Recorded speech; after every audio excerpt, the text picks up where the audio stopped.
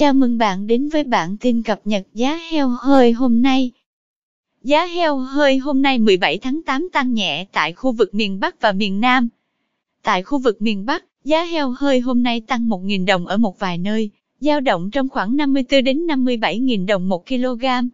Cụ thể, Thái Bình và Ninh Bình cùng nhích nhẹ một giá trong hôm nay, lên mức 55.000 đồng một kg, ngang bằng với Yên Bái, Lào Cai và Tuyên Quang. Trong khi đó, tỉnh Hưng Yên vẫn tiếp tục thu mua heo hơi ở mức 57.000 đồng một kg, cao nhất khu vực.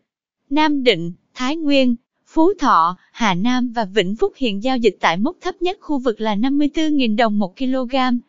Còn tại Bắc Giang và thành phố Hà Nội, giá heo hơi duy trì ổn định tại mốc 56.000 đồng một kg. Tại khu vực miền Trung, Tây Nguyên, giá thu mua heo hơi hôm nay dao động trong khoảng 53 đến 55.000 đồng một kg.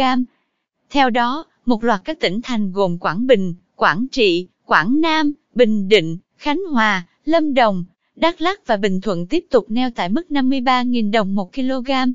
Nhỉnh hơn một giá là 3 tỉnh Thanh Hóa, Nghệ An và Hà Tĩnh, hiện đang thu mua heo hơi tại mốc 54.000 đồng một kg.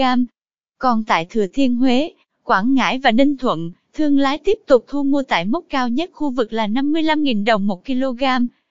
Tại khu vực miền Nam, giá thị trường heo hơi hôm nay tăng từ 1.000 đến 3.000 đồng một kg, dao động trong khoảng 52 đến 55.000 đồng một kg. Trong đó, 3 tỉnh Đồng Tháp, Cà Mau và Bạc Liêu tăng 3.000 đồng một kg lên mức 55.000 đồng một kg, cao nhất khu vực. Tương tự, sau khi điều chỉnh tăng 1.000 đồng một kg trong hôm nay, thương lái tỉnh Bình Dương hiện thu mua heo hơi ở mức 53.000 đồng một kg, cùng giá với Long An, Vĩnh Long, Cần Thơ, Kiên Giang, Hậu Giang. Các tỉnh còn lại tiếp tục giao dịch ổn định với giá là 52.000 đồng một kg.